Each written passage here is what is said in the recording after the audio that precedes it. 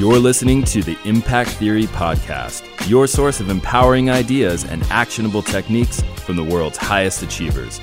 Join host Tom Bilyeu, serial entrepreneur and co-founder of the billion-dollar brand Quest Nutrition, on a journey to unlock your potential and realize your vision of success.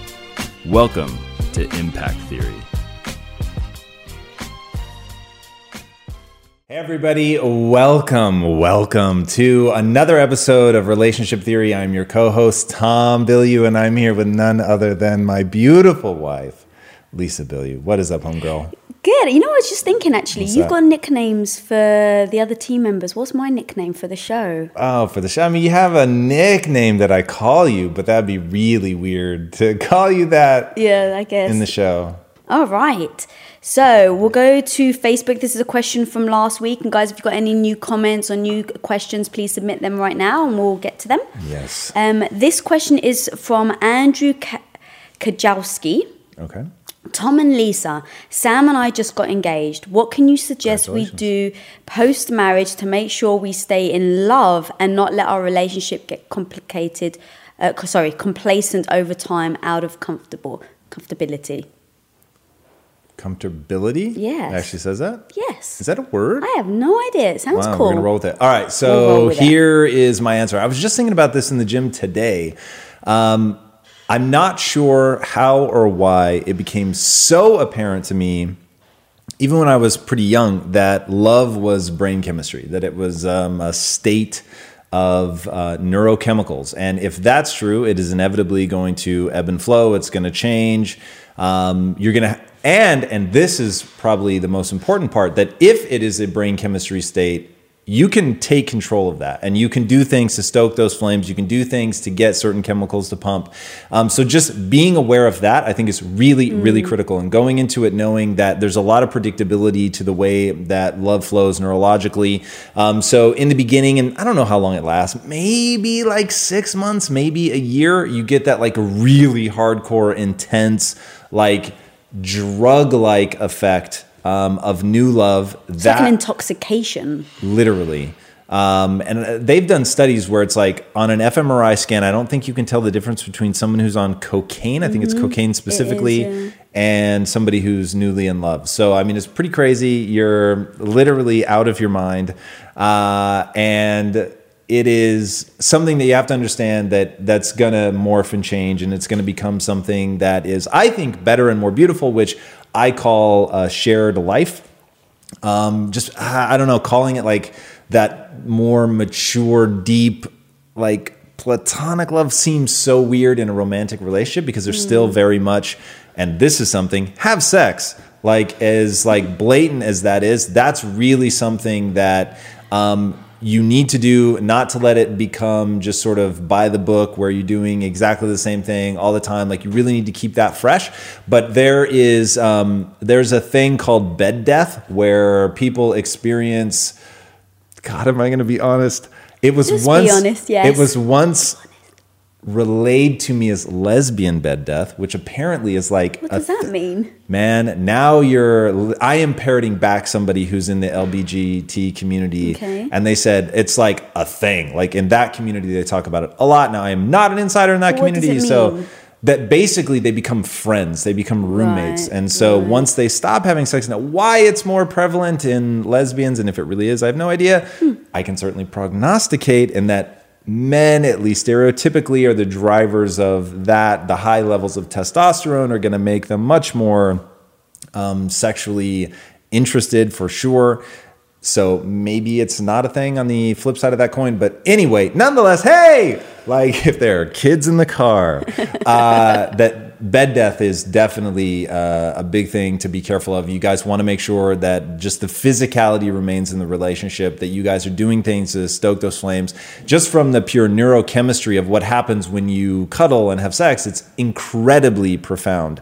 So making sure that you're doing that, and then also just finding the joys in sharing a life and what that means, and planning and dreaming and making sure that you're coming together, spending time.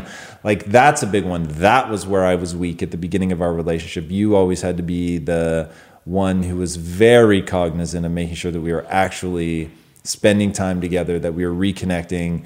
I was a little more prone to just work. So I can tell you from experience that spending time together is absolutely critical, and that you've got to put that time in. And then just over communicate, talk about everything, define terms, like make sure, like even just talking about the fact that like this relationship is going to change and evolve and all of that, making sure it's all out on the table. And then I don't know that this is something we've ever talked about. Probably have. Don't lie. Don't lie. You're going to be tempted a million different ways because there are so many little arguments that you could avoid by lying, and it would be so magical. And I cannot tell you how many times I've been tempted, and the reason that I think that you shouldn't lie is internal. It isn't so much about the other person because the other person doesn't know. So, and I think that's how people get themselves caught up. They know, like, the likelihood of that person ever finding out that I'm lying is virtually zero. So why wouldn't I lie? And I'm here to tell you, the reason you don't want to lie is what it does to you internally. It begins to build a wall. There's just a separation between the two of you. There isn't that real intense connection that comes with just like knowing that like you can trust what they're saying. Like that's a really, really big deal. And we've talked about the famous, how does my top look example and all of that. In fact, that was like episode 1, I think, that we went into that example of relationship theory. I could keep going. But it's just the small things, even when you're saying don't lie, right? We're not even talking about the big dramatic things. It's literally the tiny little things that, I don't know, it somehow makes me not feel connected to you, if even those tiny little white lies. So it's like, I feel so compelled to tell you, even if it's something absolutely ridiculous. Like, okay, yes, I saw the garbage can was full and I didn't change it. I'm so sorry. Instead of going, oh, wow, I didn't even see it was. Like, it's so small. But it's those tiny little things that we do even now, you know, almost 17 years later, that we just... You and that heavy round. What is with you? Round up. But also just, I mean, you've already said this about the brain chemistry, but when you first meet, everything is new, right? It's the big things. It's like you go on a trip and it's your first trip together. So it always seems so heightened. Like the weekend, if we had just met, or if it was like in our early stages, the 3-day weekend, we would have gone away. We would have done some crazy stuff. We would have like really gone out there. And this weekend we didn't. And for me, at least, it was, I so loved just being in your presence and being around you and finding the small things that we did that give me that internal connection with you that I think once upon a time would have, like, I would have kind of gone for the big thing. So like we went and we just swam and we took Wookie and we put her on this little, we call them lilos. What do you guys call them? Inflatable bed. Inflatable bed. And we put Wookie, she was barking because we were in the pool and she really wanted to join us and she was barking. She didn't want to get wet. She didn't want to get wet. So we put her on this little lilo and we put a little blanket for her. And she literally just climbed on and sat there. And I was so happy and content in that moment because I was like, I didn't have to be taken away on a big trip. Like, we didn't need to do something really dramatic. It was like this small little moment where poor Bonsai's standing off to a side thinking, what on earth are you guys doing? But, you know, we were just connected and bonded and nothing else mattered in that moment. What's your take home there? Like, he wants to know what... Right, it's the small moments, right? So it's... don't compare your relationship now to how it was when you first met, because I think that it's a very different experience. So if you try to compare it, I think you're only going to be left, not even with disappointment, because if you're expecting like everything to be this heightened, right? Everything's always going to be this exciting and this extreme. You're going to be disappointed. Because in that moment yesterday, when we were in the pool, I didn't have that heightened emotion, but I really did take in the small moments of bonding. And so I think when you have a long relationship, like don't strive for that like intensified love at the beginning, 10 years later, because you're going to be disappointed. Look for those small moments in your relationship that you can just really enjoy and find that bonding. Like I was in that moment when we're in the pool and we've got Wookie and I just felt like she's our baby and like we've just made her so happy, and me and you and seeing this smile on your face and just how like chuffed you were that you like did this for her. Like I just fell in love with you all over again. And so I don't focus on what it was like when we first met. I focus on the very now. And that's... So lower your expectations. I couldn't help it. But that's why, like, if everything that we have here today was gone, I wouldn't feel like my relationship with you would be any different, because it's about the small values in spending those times together. So, and then just also we had Chinese food. We did have Chinese food. So taking it back to his question. Sorry, yeah. How do you stay in love? Chinese food? No, that's the punchline. Finding very small things that you guys can bond over and feel that intimate connection. Like, what is that thing for you? What is that thing for her? And then finding those moments to actually do it. At least that's what I... Nice. Like that? All right. It's good stuff. All right. So let's get to a question. Let's do it. Okay, this question is from Suyash Singh. Hey, I am from India. Hi, India. Oh, that was very dramatic. Yeah, that was very enthusiastic. Impressed. I love a girl and her parents are not allowing her to marry me. Whoa. Should we give up on our love for the love of our parents? I love her truly and we both are happy together, but they want her to marry someone else. We took a rational approach to love in the beginning, but we fell in love with each other truly. I know you're just going to like hit him with I'm like about to throw my fucking mic over and like flip chairs and shit. That is madness to me. So I get it. There are cultural differences. There is no question. But at the end of the day, if you're in love with somebody, man, that's you got to go all in on that to me. Like, and to crumble to societal pressure is, again, total madness. So yeah, I don't do well with conformity. I don't do well with other people telling me what I should be doing. Like, if you're really in love with that person and you're prepared to make it work as a relationship and you're not just getting caught up in the red hot romance and then it's going to fade away and you're going to look like a total asshole and everyone is going to tell you I told you so. But if you can really understand what a life with somebody is and building something, but having that base of love, like, dude, I am a huge believer in love. I think love is amazing. It is one of the absolute core pillars of my life. And I mean, we got a small glimpse of how I responded when your dad was not exactly enthusiastic about us getting together, but I won't put that in this league. Your dad wasn't combative or anything like that. He was very kind and generous from word one to last.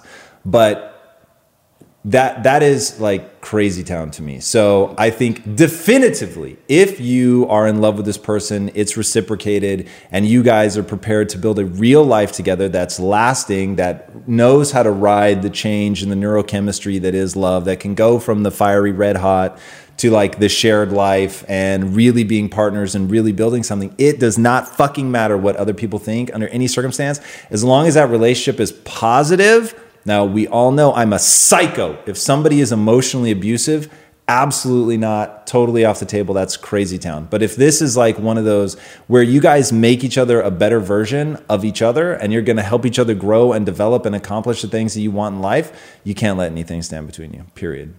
Yeah, I don't know if you remember this, but when we first got together, you flew to England. So your first trip to England, we've been dating for about a month. And we were on the Underground. And we were talking about the next steps. And it was like, because we both felt this like just electricity that we'd never felt before. And so it was, well, you're in London now, you're here for vacation, but what's next? You know, I mean, you had a job, I didn't have a visa, I just finished college. And I remember like you saying, well, why don't you come to America? I'll get you a job working on a movie set. I've got some friends in the industry, like we'll figure it out. And I remember turning to you on the Underground. I don't know why I remember this, but I said to you, but like, I don't know. Like, I have to speak to my dad. I don't know if he's going to let me. And to me, it was such a natural thought. Like, I don't know if he's going to let me because my whole life, my dad has been the alpha of my entire family. And anything I wanted to do, you had to get my dad to agree to. And so I was like, well, I don't know. And it just seemed so natural for me to say, well, I have to speak to my dad. And you turned around to me and you're like, why does your dad have to give you permission? And I was 21 at the time. And I was like, what do you mean? Of course he's got to give me permission. Like, apart from the fact that I don't have a pen, you know, like I'm not working, so I'd need him to help supply the money. Right. It's my dad. Like, I just thought of him as the leader of my life, really, I guess. And when you said that, I was like you were seriously offended. Like, why do you have to ask your dad? And over time, I really realized that what you're just saying, you've got to take the leadership of your own life. And ultimately, the point of having children is to let them go and be free. And so as a child, like, doing what your parents say, like, I hate to say, but eventually they are going to pass away. Like, I'm so sorry, like, to say that, but they are. And then what happens? Right? Like, that's the biggest fear I have, is that I have to lead the life that I want to lead, because if I start taking external advice, if I don't believe in it, then what am I going to do if it fails? I'm going to turn around and say, yeah, but they told me so, but they told me so. But we live a life of take control over your own, you know, your own life. Like, own it. If something goes wrong, if you fail, if you fall, that's on you. So if I wasn't able to really take a chance that I wanted to take because something else was holding me back, I will always look at that person and blame them. And so, yeah, with family and parents, it's like you're never going to be able to change them. Maybe you can over a long enough timeline, but what if you can't? So now literally you're holding back on your future life because other people have told you so.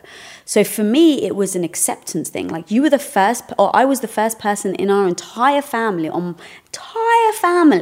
to ever marry out of Greek Orthodox. Apart from, so my uncle on my mum's side, but that's kind of distant in regards to immediate family. Like, all my brothers, my sisters, like all my cousins, I was literally the first person to marry out of being Greek Orthodox.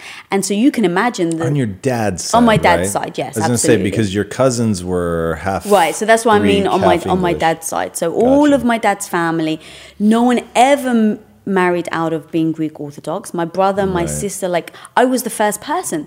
So I, of course, got negativity, like, oh, what are you doing? You know, he doesn't understand the culture. And so I just had to make a decision. Like, I love this man so much. And what is the worst that can happen? Right? Like, I could be wrong and our marriage could fail. I could be. Okay? And at least I knew.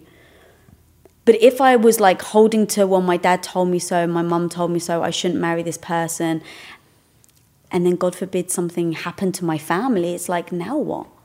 So I think I'm okay with being wrong. I'm okay with failing. I'm okay with something going wrong because I've made that decision and not my family. Of not listening. What I find really interesting is that a lot of your life is predicated around questions of what happens when that person dies. You think about that a lot. Like, you think about like what happens, like even your answer to this question, like when they die then, right? Then it doesn't really matter anymore because they're not there to like echo back, or like you've talked a lot about the one thing that would really freak you out about us not having kids is if I die and then you don't have kids. That's really interesting. And I have a totally different frame of reference. But don't think of it as like a morbid thing, though. No, it doesn't. I wasn't even thinking that. What's interesting to me, though, is how much your world is constructed by the people that you're around, right? So you're much more like, when you look at, part of the reason that like surgery is so crazy and is so hard to do well is because everything in the body is connected, right? Like, the muscle tissue and the fat are actually intertwined in them. You can see it in a steak, right? It's like all like marbled together, and it's very difficult to just extract one from the other. My life is very different than that, like internally. Like, my whole thing is about what is that internal compass? Where am I, irrespective of anyone else? Nothing else matters. And that's why, like, for me, this question is so cut and dry. It wouldn't even occur to me. Like, legitimately, if my mom said something like, oh, you shouldn't do that because, you know, whatever, like, we think you should marry this person, or I think, I would be like, it's such a non sequitur. It's like, what does it even matter? Like, this isn't your life. This is my life. It, like, your reflection of the world and the way that things should be literally has no bearing on how I see things, or like I have an internal experience and I need to be consistent with that internal experience. And, you know, when you were talking, I was thinking about Vishen and his whole notion of the culturescape and bullshit rules. And then I was thinking about Yuval Noah Harari, who wrote the book Sapiens and Homo Deus. And it's like, he talks about how this is all made up. Like, once you understand this is all made up, like everything that you're in the middle of right now. And then I'm thinking about my boy, Agent Smith, and the whole David Foster Wallace, and This Is Water. And it's like, it's so ever present, like all these beliefs and assumptions that your family, the culture that you grew up in have handed you, that it's like you can't even see that it's made up. And like now I'm really freaking myself out because I can think, even like I'm coming from a Western perspective of the individual, right? And I think, hey, right. But even that is water. And it's just so like ubiquitous in my life that I don't even question it. So like from my perspective, it just makes all the sense in the world that like, okay, I have an internal experience. That internal experience is unique to me. I cannot escape it. And it's the only reason that I think individualism is the only sort of the last bastion of reality, because you can't escape it. Okay, you can't escape the voice in your head. So if your parents convince you to marry somebody else, but inside you're still pining for that other person, you can't escape that. If you make a mistake listening to somebody else and that voice is just beating you up because you knew, right? Like you knew you were in love with that person, and yet you went with it and you can't escape that. That is the nature of the human animal. You have a voice in your head. It is commentating on everything. It is secreting chemicals. You are experiencing something. And that's why, to me, that needs to be the compass. And so what people have to deal with is like uncertainty. That's what fucks people up. They don't know what they want. That's the problem. I don't know if I agree though, because culture is, I was brought up in a Greek Orthodox family, and so we had a lot of cultural things, and it's meaningful to me. And so even if it's made up, it gives me a certain chemical reaction. And so I legitimately feel that chemical reaction when the whole family's together and my dad's doing a barbecue, or it's Easter and we've gone to church in the morning. It's like going to church for my dad to see him happy. Like I'm getting that chemical rush. So even if it's made up, I still get a pleasure from it. And so really it's, at least for me, going back to the death thing, because I never thought of it like that. That's actually very powerful.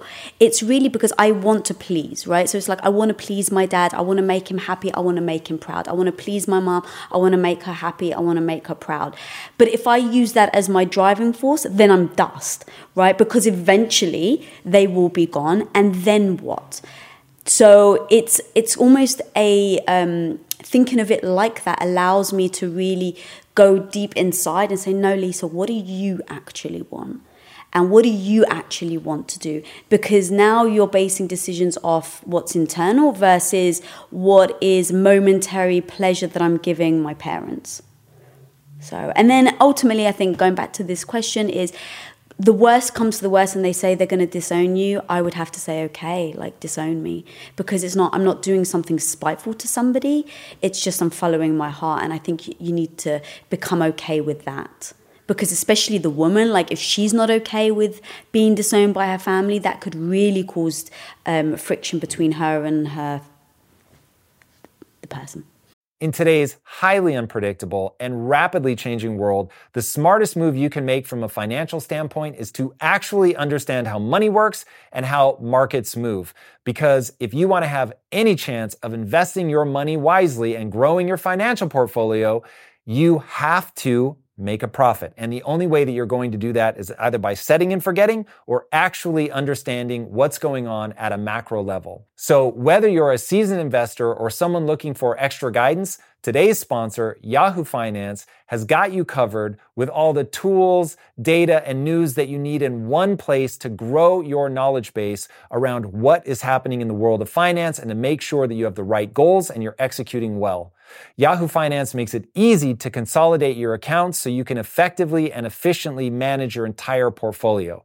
Personally, I love how straightforward their platform is to use. It is very simple to get the information that I need, and Impact Theory's own chief financial financial officer is exactly the same, spending time helping me frame exactly what is going on from a global perspective so that I'm making the smartest decisions that I can. I definitely recommend that you check out Yahoo Finance for comprehensive financial news and analysis. Visit the incredible brand that so many great investors use at yahoofinance.com. It's the #1 financial destination, yahoofinance.com. Once again, guys, head there now, yahoofinance.com. If getting your hands dirty and taking good care of your car or cars is a passion of yours, then eBay Motors is here for the ride. Because I'm sure you remember when you first saw the potential in that beauty. And then through some elbow grease, fresh installs, and a whole lot of love, you transformed 100,000 miles and a body full of rust into a drive that's all your own. With over 122 million parts for your #1 ride or die, you can make sure your ride stays running smoothly with eBay Motors. Brake kits, LED headlights, exhaust kits, turbochargers, bumpers, whatever your baby needs, eBay Motors has it. And with eBay Guaranteed Fit, it's guaranteed to fit your ride the first time, every time, or your money back. Plus, at these prices, you're burning rubber, not cash. Keep your ride or die alive at ebaymotors.com. Eligible items only. Exclusions apply. Fascinating insight. That's why this is so complicated, because the way that each person like reads the other people and like wanting to make them happy. And I don't know like what happened to me, but let me tell you right now, the craziest thing, the most counterproductive thing you could ever say to me would be, I'm going to disown you. Why? Because are you out of your fucking mind? Like immediately, okay. Like that's so crazy to me to try to leverage your presence in somebody's life to get them to do what you want. Like I would never think to present that to somebody. Like I would never say, well, if you do that, then this is over or whatever. Like that's crazy town. Like to but not try to. Parents do that all the time. Yes, but it's madness. I agree. But it's only madness because it doesn't work on someone like me, but it would work on you. That's what's interesting. That was like the insight is there's that's so meaningful to you in a way that it's not to me. Like I love my family. I love them so much. It's one of the first things that we bonded over. But my whole thing is I'm going to take you as you are.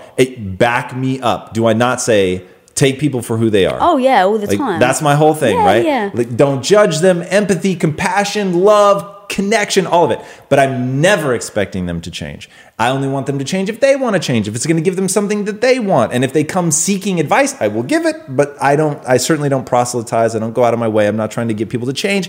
Ironically, because you would think me doing the show that I'm all about changing other people, I'm a filter. That's it. I'm looking for people who want my message, and I will, hey, I've learned a few things. If you would like to avail yourself of that knowledge as readily as I avail myself of other people's knowledge, please, by all means. But man, somehow, some way in all of that, like because I don't do that to others, dude, trying to lay that on me would be just a losing tactic. Yeah. And I do wonder how much it's a female male thing. Like, because you even said, because we had the discussion the other day where I said to you, so it's, we always come up with little questions to ask each other. So what would you rather? And so my question to you is, what would you rather? If we were only going to have one child, would you rather have a boy or a girl? And your answer was? I don't feel strongly either way, but I said a boy. You said a boy, you said a girl, because she's going to take care of you. No, I said that's why, like, I would lean that way. Like, I get it, like, that you'd probably be better looked after. I so had it in my head you said a girl. Because I used to. That was always my go-to answer. Largely because I wanted a little you running around. And then, like, the way that you think about your dad and want to look after your dad was, like, always, like, hey, that would be amazing. Right. But at the end of the day, like, when I think about my drive and like all of that, like if I was gonna do. But the reason why I bring it up is because there's an expectation if you have a girl. The expectation is that she's going to take care of you. So in a relationship like this, if your parents turn to you as a female, at least for me, I was brought up to be like, I'm going to take care of my parents, because you didn't have that emotional connection with your parents. So I think what, like So first of all, am still so close to my mom. Correct. So close. Right. And my poor, long-suffering mother was like, basically, at some point, like, I'll just come live with you. And I was like, you're never living with me. Right. Like, I will get you the nicest old folks home ever, but, like, you would rather be in the old folks home. That's the kind of place I'm going to put you. You're going to love it. This is not like some desolate, horrible place. It's going to be amazing, but you're not living with me. Right. And I told her that, like, straight up from word one. Right. And that was just always where I came from. Like, love my mom to death, but, like, I get how completely and utterly and forever that changes your life when you have somebody living with you. Well, that leads to a great question we've about gone mother. on about this. Yeah, but this is about mother-in-laws, so this Nice. is interesting. This question is from Stacey Lee. I feel guilty for asking this question because it involves my mother-in-law. Stacey, don't feel guilty. We've all got to get it out. She is a single mother, and I respect her to the fullest for that she's done for what she's done for her children. However, she lives with us, and I feel that our relationship hasn't been growing. For example, we rarely have date nights or alone time in the house because our mother-in-law is at the house all the time. It feels as if we cannot lead the life that we want to lead. I cannot be the wife that I want for my husband because of the little things. His mother-in-law or his mother-in-law likes to be in control in the kitchen. Assume she means her mother-in-law. Mm-hmm. How do we take control of these circumstances? God. Okay. So I'm going to deal with the world the way that it is, not the way that I wish it would be. So my, like, straight up objective advice is you got to get a route. But I'll just pretend that we can't do that for whatever reason. It's going to be some real hard conversations. Like real hard conversations. And we have to define, like, rules. Mm-hmm. So one, whose house is it? Is it my house and you're living here, or is it our house? Now, I will say it's your house and she's living in it. As such, just like, dear mother-in-law, when your kids were in your house, it was your house, your rules. So it's going to be our house, our rules. Now, we want to be respectful. I want to make sure you feel welcomed, and I want to make sure you feel loved. But there are, and by the way, you're actually going to have to make her feel welcome and loved. Like, feel, not just say the words. You're going to have to make her feel welcomed and loved, because in that, a lot of problems are going to go away just from that. Like, if she feels welcomed and loved. Now, once she feels welcomed and loved, now you can begin to, like, draw lines in the sand, and they have to be hard and fast lines. So first of all, if there's a give that you can do, like, hey, for me, and this is probably very different for you, but for me, I don't care about the kitchen. I could not care less. So that would be a magical give to say, oh, you want, like, control in the kitchen? Like, that's going to be your space. But by the way, I would actually verbalize this, and I would say this instead of it being sort of this unsaid, like, weird thing. The kitchen's your world. When we're in the kitchen, I will do what you want. I will be a good helper, like, whatever that arrangement is going to be. Now, this may not be an option for you guys that may be like the battleground, but in a fantasy land, that would be awesome. You have a give, something to really say, like, stated, this is your space, I'm gonna help. Because then there are gonna be other times where it's like, hey, whatever that thing is that you care about, that you're gonna have a hard line in the sand, you're not gonna give, that's gonna be your space, it's gonna be stated, it's gonna be talked about.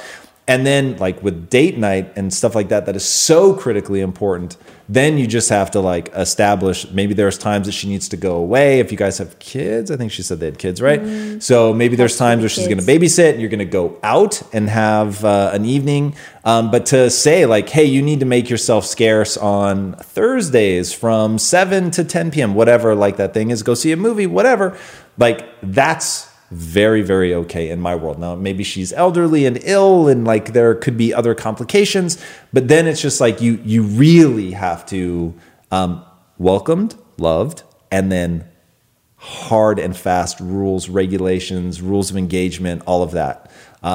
You have to, like, this is where it gets hard, but these are the conversations that I've actually had with my mother, to give you an idea. Wife trumps mom.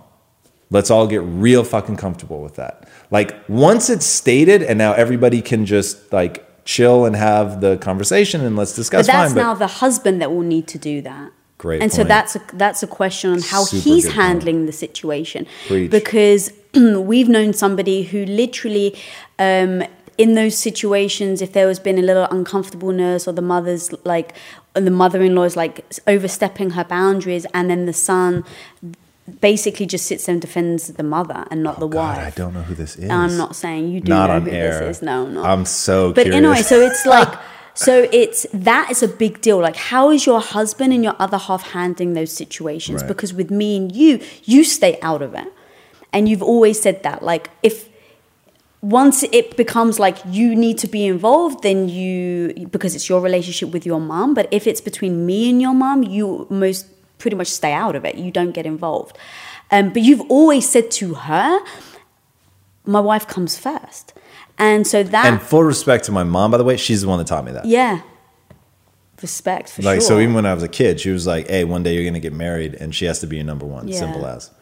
So you stating that, me knowing that you stated that, and then allowing me to have a relationship with your mom, me and her, like, that was a big deal. And then one advice that I'd give also is how is your personal relationship? So getting rid of the husband, getting rid of the kids, what is your relationship like with your mother-in-law?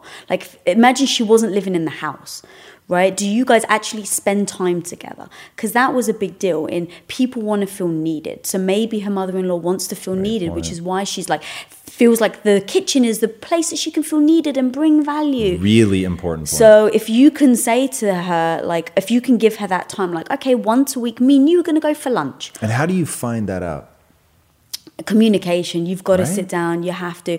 Ask. But I think that sometimes, depending on how long they've lived together, you can't just jump into it, right? Because maybe there's slight animosity between them. Oh, you can and you have to.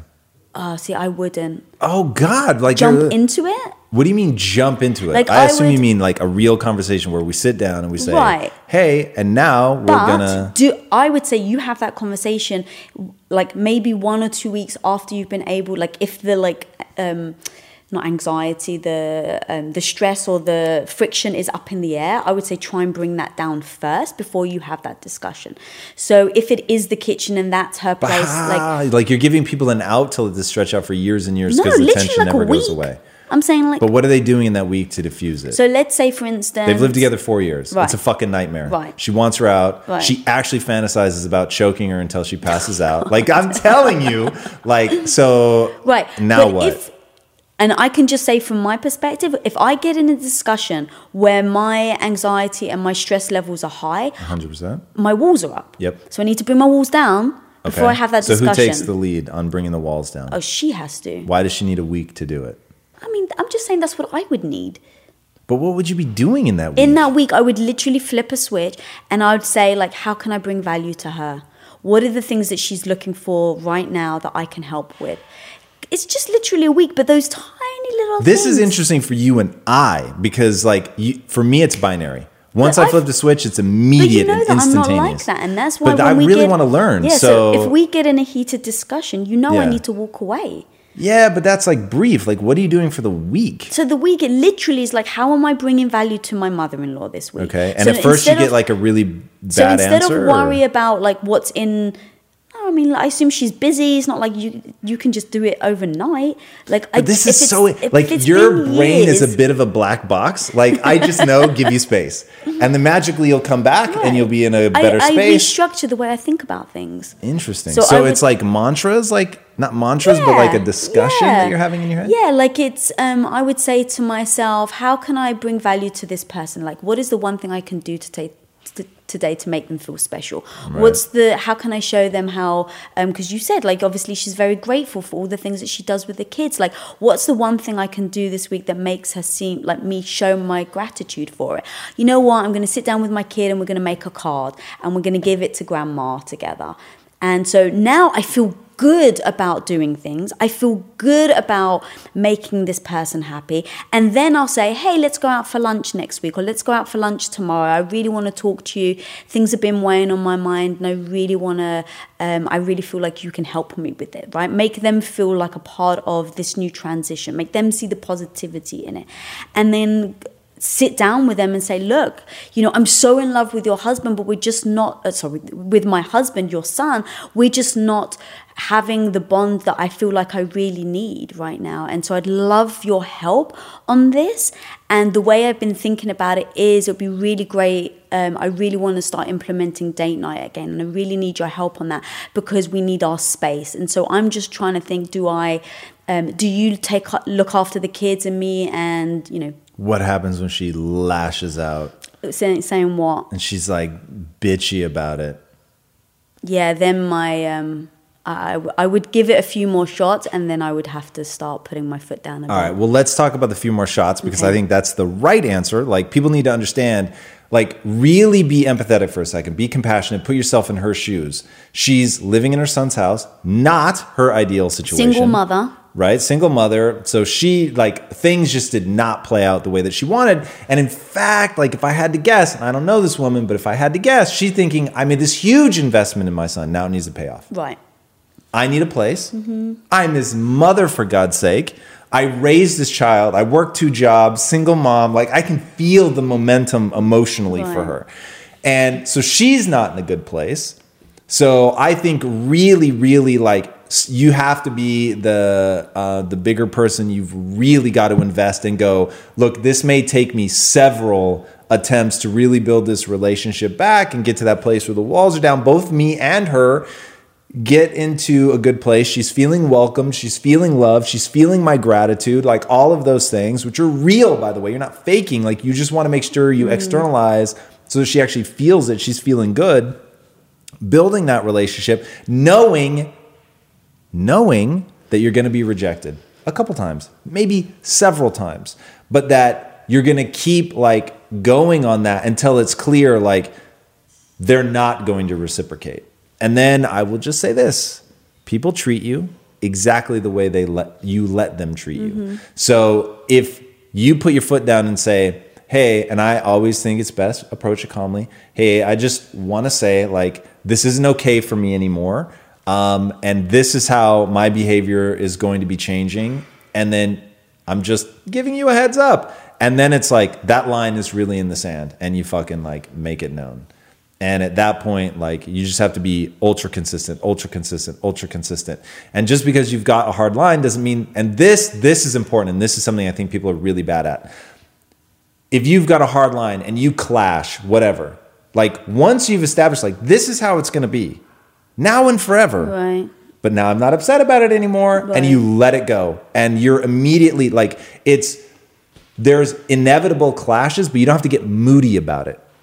Right? And that's where people lose. Like, something pisses them off and they stay mad for a very long time. And that was always my big thing. I had to learn to not stay mad, to, like, reduce the amount of time that I was pissed off about something to literal milliseconds. Yeah. All right. So what if she literally will never change, and now it's affecting the relationship between me and you? She's got to go. Period. Like, now we could get in a whole nother discussion where it's like, legitimately, and here's the bad news. I think most people just fuck up all the things that we were just talking about. They don't know how to approach the other person. They get pissed off. They've got resentment. They're not able to let it go. They're escalating. They're part of the problem. And so they're never able to, like, do this. But let's say that they handled it perfectly and she still is a problem. Got to go. Got to G-O. Like, there's no two ways about it. Yeah. All right. So, got another question from Rizwan Masani. I was cheated real badly for a green card for my ex-wife leaving me socially and mentally wounded. I'm so scared of starting a new relationship and being cheated on again. How do I overcome this? Ooh. There's only one answer. It's all your fault. It's all your fault. And that is a bitter, bitter pill to swallow. But it's the only thing that puts you in control. And your fear is a lack of control. And so you just got to own it, man. You did something to make her feel, either you chose poorly. Maybe she's a sociopath. Right, okay? I was going to say, maybe she has, but not 100%. even a sociopath. Maybe she was like, I want a green card. I've seen somebody who it's an easy opportunity for me, or my life is so bad in this country that I'm living in, I must escape. And 100%. So it's not about him, it's about me trying to escape. So he misread. Right. He totally misread the situation. and he wasn't able to see that. He was bamboozled. That's on him. And so what are the things that you need to do to really learn to get to know somebody better, to maybe not get, it's awesome to get caught up in the emotion, but not to be blinded by it. And that's what I was wondering. Like, were there many signs that he ignored because he was getting an emotional satisfaction, whether it's insecurity within himself and now someone's showing me attention. And so all these signs you just ignored because... Or maybe he doesn't see them. And that's what he has to work on. Just take the most terrifying possibility, right? Answer the hard question and everything else is easy. Right. The hard question is he didn't see it. Right? He didn't just see couldn't her, see it. right? Couldn't see, and from the question, are we sure that she was the one that wanted the green card? I guess that makes more sense. Yes. Okay, so if she wanted the green card, go ahead. I was cheated real badly for a green card from my ex-wife, and she left him socially and mentally wounded. Yeah, so that seems very, very plausible. So let's just say that he can't see the most obvious signals, signs. Or did they cheat on him to get a green card? Maybe that's it. Let's not get hung up. She yeah. cheated on him. We know that. The green card was involved. Yeah. There were signs. And I'm just saying, if he's not good at identifying the signs, then that would need to be the first thing that he really does. And so I'm reaching out to the universe. What would I do if I couldn't read the signs? Honestly, maybe one of the first things I would do, I would have a trusted advisor and just get their feedback. Now you have to be careful. You can't just take their word for it. They may have ulterior motives. And if he's not great at judging that, he may not be great at judging that either.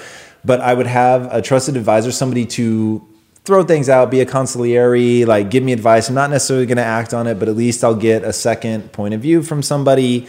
I would certainly go way more slowly. So I'm not going to rush into the marriage. This is all assuming that I don't trust my own read on the situation. Right. And then, man, and this becomes a little bit tricky, is certainly in the beginning of the relationship. This is probably something you have to reserve for a little bit later, but I might get a therapist and say, hey, this is not somewhere where I've shined historically, and I'd really like to make sure. And obviously I'm not going to say, I don't trust this bitch, and so we need to, but I would be like, hey, I recognize that I'm not great at facilitating the open communication of really hearing what the other person is saying. So I want to make sure that we get a more formal setting to talk, and it would be things that I would try. That thankfully isn't my problem. And so I'm having to ask myself what I would be like if I were blind in that way. Yeah, because so many people carry the bitterness. So many. We know people who have been in marriages and been divorced for almost 20 years, and they still hold on to bitterness. It's a losing strategy. I think some people find pleasure in holding on. I don't know why. It also becomes hardwired, they've obsessively thought about that person and negativity, that situation and negativity over and over and over and over and over. It also is unfair, and they want there to be some sort of cosmic justice, and the cosmic justice never comes. And so now they're really pissed off about things. That's a losing strategy. Yeah. Optimism. Here, this is the thing that makes humans such a wonderful and fascinating animal.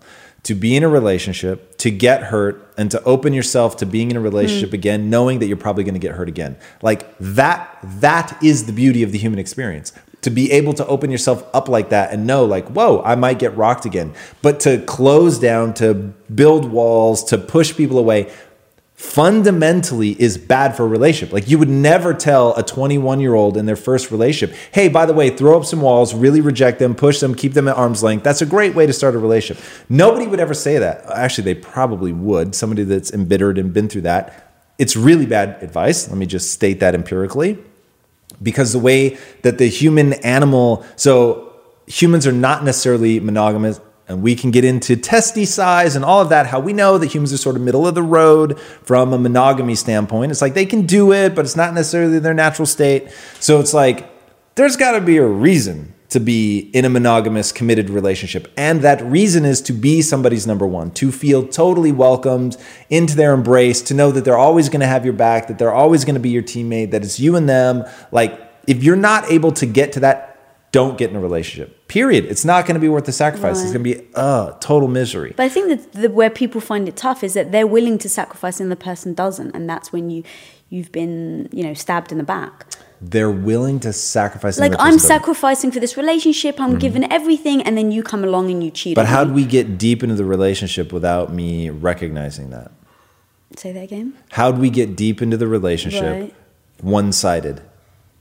Like, I get it, like in the first month, maybe 6 months, but like, if the person's not reciprocating, Right. Thank you, it was nice, I really enjoyed meeting you. I don't do, and maybe this is like my flaw, I don't know how to help people. I don't do unrequited love. Like, it doesn't make sense.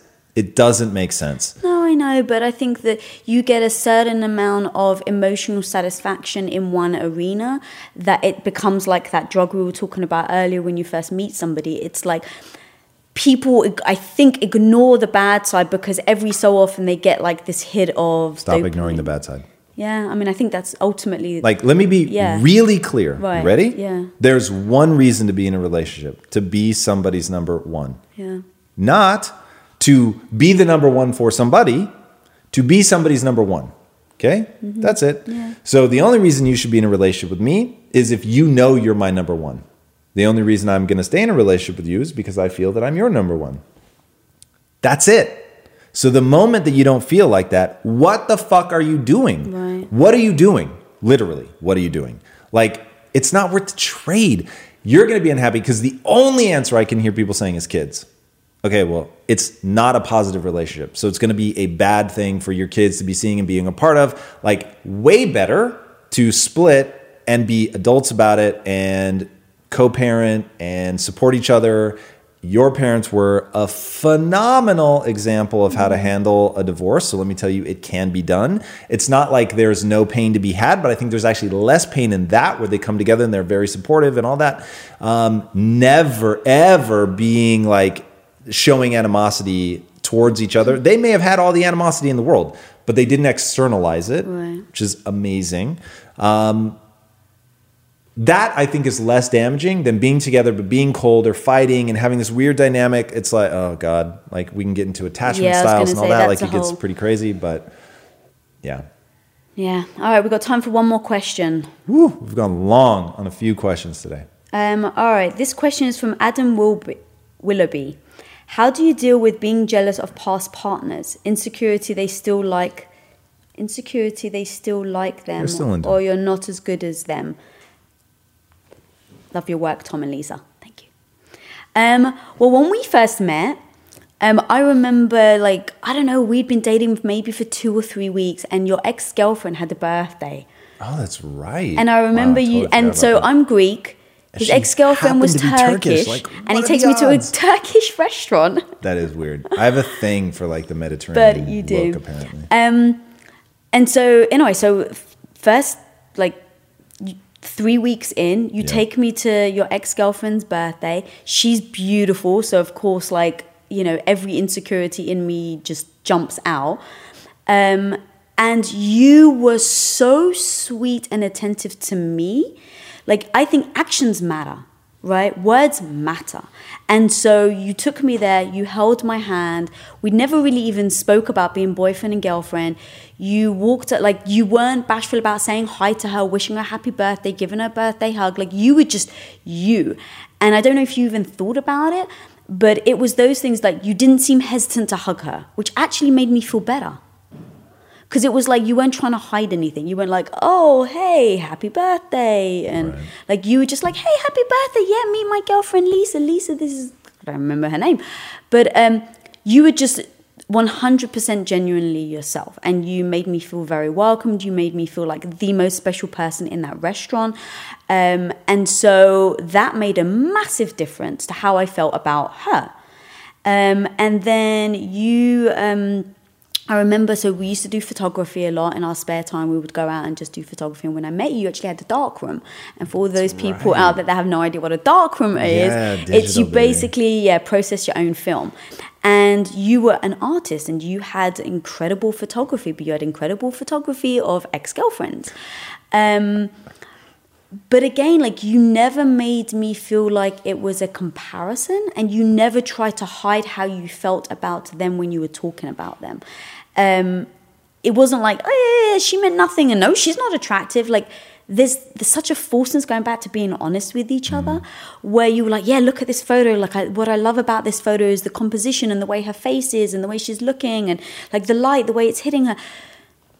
And in that honesty, like, I was just like relieved. I didn't feel like you were hiding anything. So I didn't have any kind of jealousy towards them.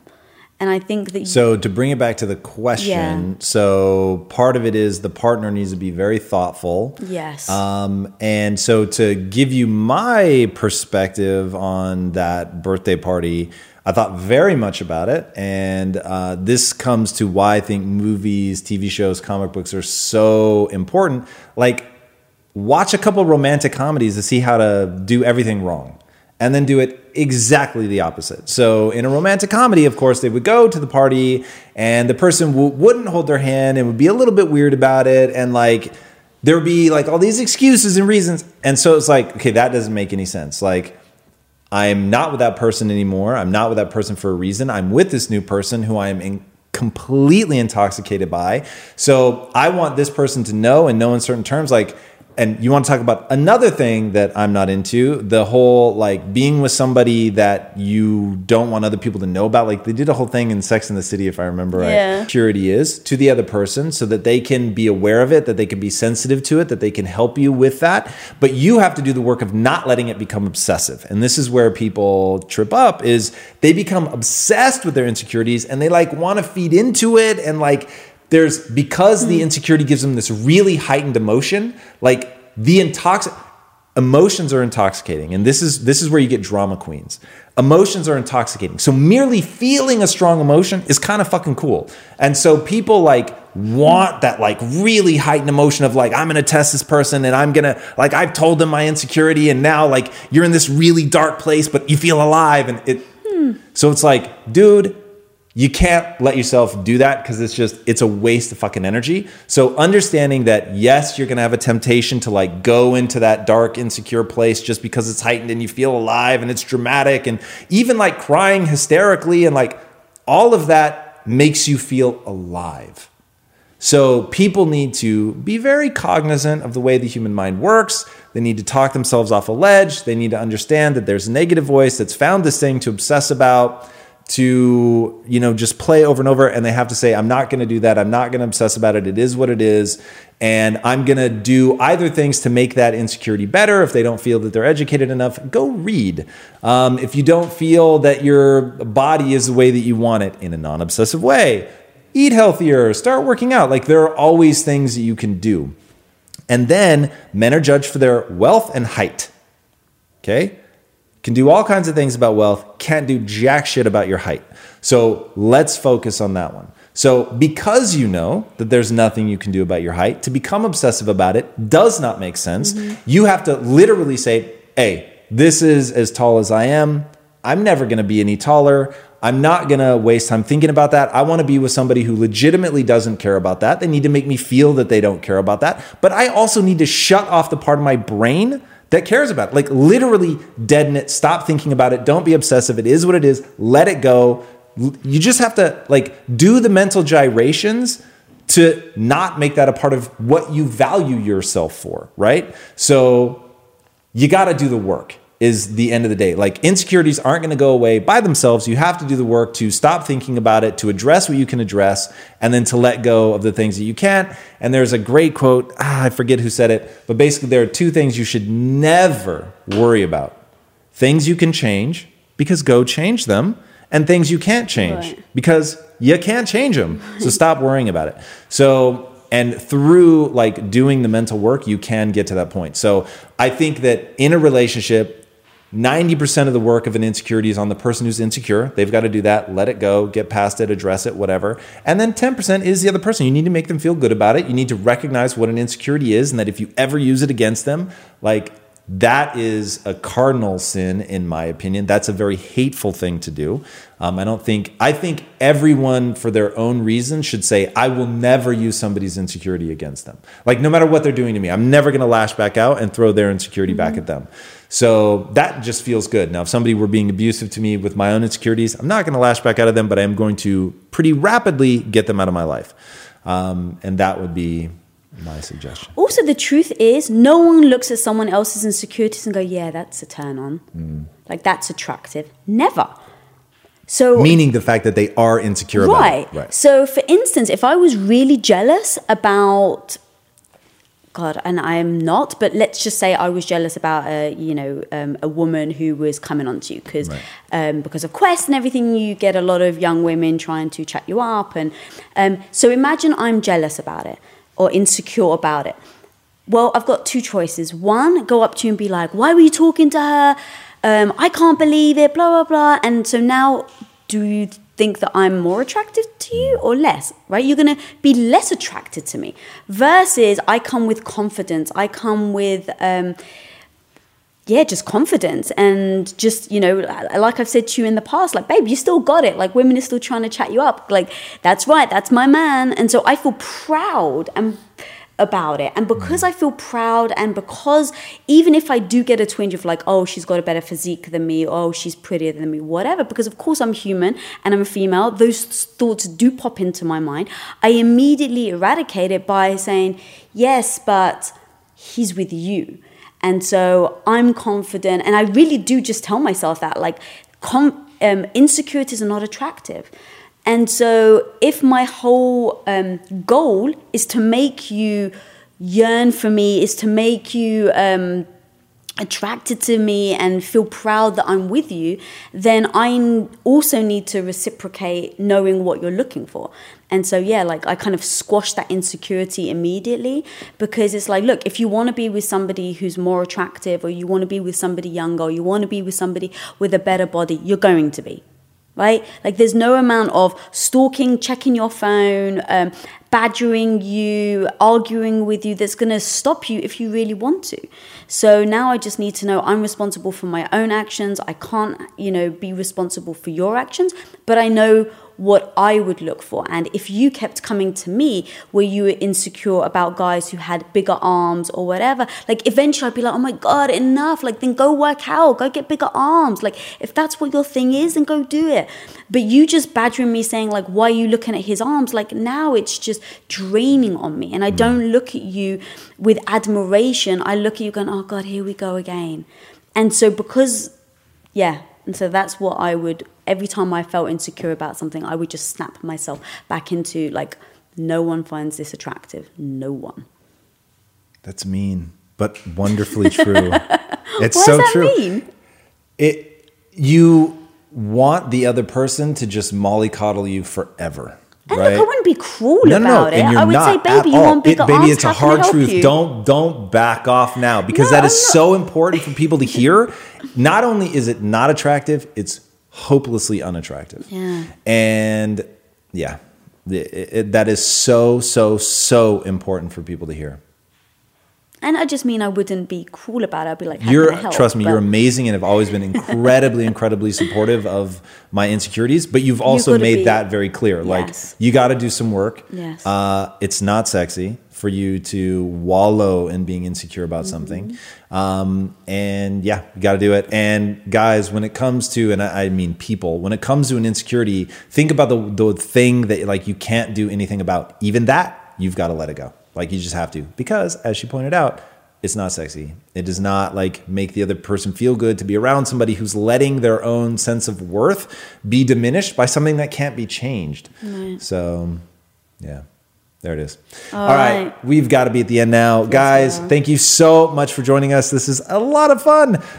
Please submit more questions. We do collect them from all across social. When you ask me a big question on social, though, do know that I will just say, hey, come during a live, and I will answer it so I can give it the robust answer it deserves. But feel free to hit me up across there. Almost made a mistake. Haha, you can't trick me. All right, guys, if this is you know exactly what I was about to say. If you guys, if this is adding value to your life, please be sure to share it. And if you haven't already, be sure to subscribe. It is a weekly show. And until next time, my friends, be legendary. Take care. Bye. Hey everybody, thank you so much for listening. And if this content is delivering value to you, please go to iTunes, go to Stitcher, rate and review us. That helps us build this community. And that is what we are all about right now. Building this community as big as we can to help as many people as we can, deliver as much value as possible. And you guys rating and reviewing really helps with that. All right, guys, thank you again so much. And until next time, my friends, be legendary. Take care.